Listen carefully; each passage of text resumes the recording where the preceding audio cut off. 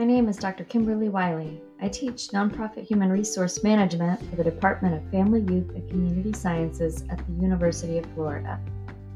I offer lessons from our course readings to support knowledge building and skill mastery in nonprofit human resource management. In this episode, we'll talk about the job analysis. So go grab Pine Chapter 6 from the Module 2 on Canvas, and let's get started. The job analysis is a systematic process for collecting data for determining knowledge, skills, abilities, and other characteristics required to perform a job. And we can use this to make judgments about the nature of the job. This is going to identify the activities, the behaviors, the tasks, and the performance standards that are necessary to complete the job. It'll tell us the context in which the job is performed and the personal requirements in order to perform the job. Things like personality, interest, physical characteristics, aptitudes, job-related knowledge, and skills. We want to do an analysis on each position in the organization. We can look at the specific characteristics of the job, the individual, and also its relationship to others in the organization and the organization as a whole. How you will conduct the job analysis really depends on what's going on in your specific circumstance. Do we have someone in that position that we can talk to about the needs, the skills, the knowledge, the tasks that they do every day, what tools they need, where they need to work? If we do not have someone in that position to ask, then we may have to go somewhere else to learn this information. We may ask the people that they work with. Or we may go pull job descriptions from other organizations, talk to similar positions, people in similar positions in other organizations. We can do this through interviews, questionnaires, we can have detailed checklists, or we could go observe. Just kind of watch what they're doing each day. Maybe have them log their time and look over what they're doing at each point in the day. Or they could write a diary of the tasks that they do. We could do a combination of all of these things. Job analysis is really helpful in a number of key areas in hiring and, first, recruitment, and then hiring and maintaining and developing that employee, and then for when the employee leaves. This can help us with recruitment and selection, developing compensation systems. How much should they make? What benefits should they have? It helps us with planning, career development, training. It can help us with the performance evaluation. We can't evaluate employees' performance without knowing exactly what it is they're supposed to be doing. What goals do they have? What objectives? What skills do they need to master? What knowledge do they need? Once we know those things, we can design a strong performance evaluation. It also can help us with risk management. If we have an employee that's traveling often, we may need to adjust our insurance and adjust the resources available to that person.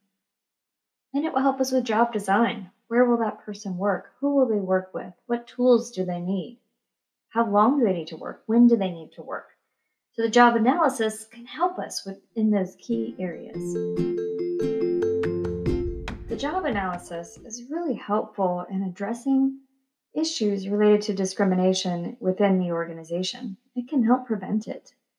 Very often, I've seen folks look for people that are a good fit for the organization. And often, those organizations have a homogeneous pool of employees. They all look alike, they have similar interests, similar training, because as people are hired, they're assessed on how well they fit in, how much people like them, would they want to work with them. And this often leads to discrimination, folks not being considered for the position. Well, the job analysis identifies the skills necessary to do the job, the knowledge and training, the capacity that's needed in order to do the job. And if we compare candidates based on their level of competence related to the job, then we can avoid discrimination based on this concept of how well they fit. So if you're in a position to do hiring, make sure you exclude that from the interview or the assessment and the review in the hiring process and lean heavily on the job description, which is based on a comprehensive job analysis. By conducting a job analysis on each position in the organization, you can identify what folks are doing day to day that works towards the mission, towards their goals, and towards their tasks that they are assigned. You can also find out what they're doing that maybe doesn't go towards those things, it doesn't support those. Are they spending a lot of time doing administrative tasks that maybe someone else could do or could be eliminated in the organization? Do they have the training and the skills that they need in order to complete their job? Are they spending a long time on a task because they don't have the skills in order to complete that task? Their training can take place. Or you may find that these folks are doing the tasks assigned to other individuals or pursuing goals not associated with their position.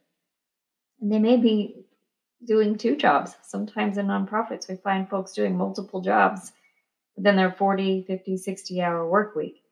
And so a job analysis can help you split those tasks and those activities into two positions that would be more manageable for an individual and would help them complete those tasks in a much stronger way. To assess the human capacity needs in the organization, you use a two-step process. You identify the mission of the organization, the goals of the organization, and the individual programs, and you design an organizational chart that shows a relationship between those positions and their relationship to the mission and goals. You also, at the same time, need to do a job analysis for each of those positions so you can justify their placement and their relationship to various supervisors. After a job analysis, you might find that this position might be better suited in another department or under a different supervisor.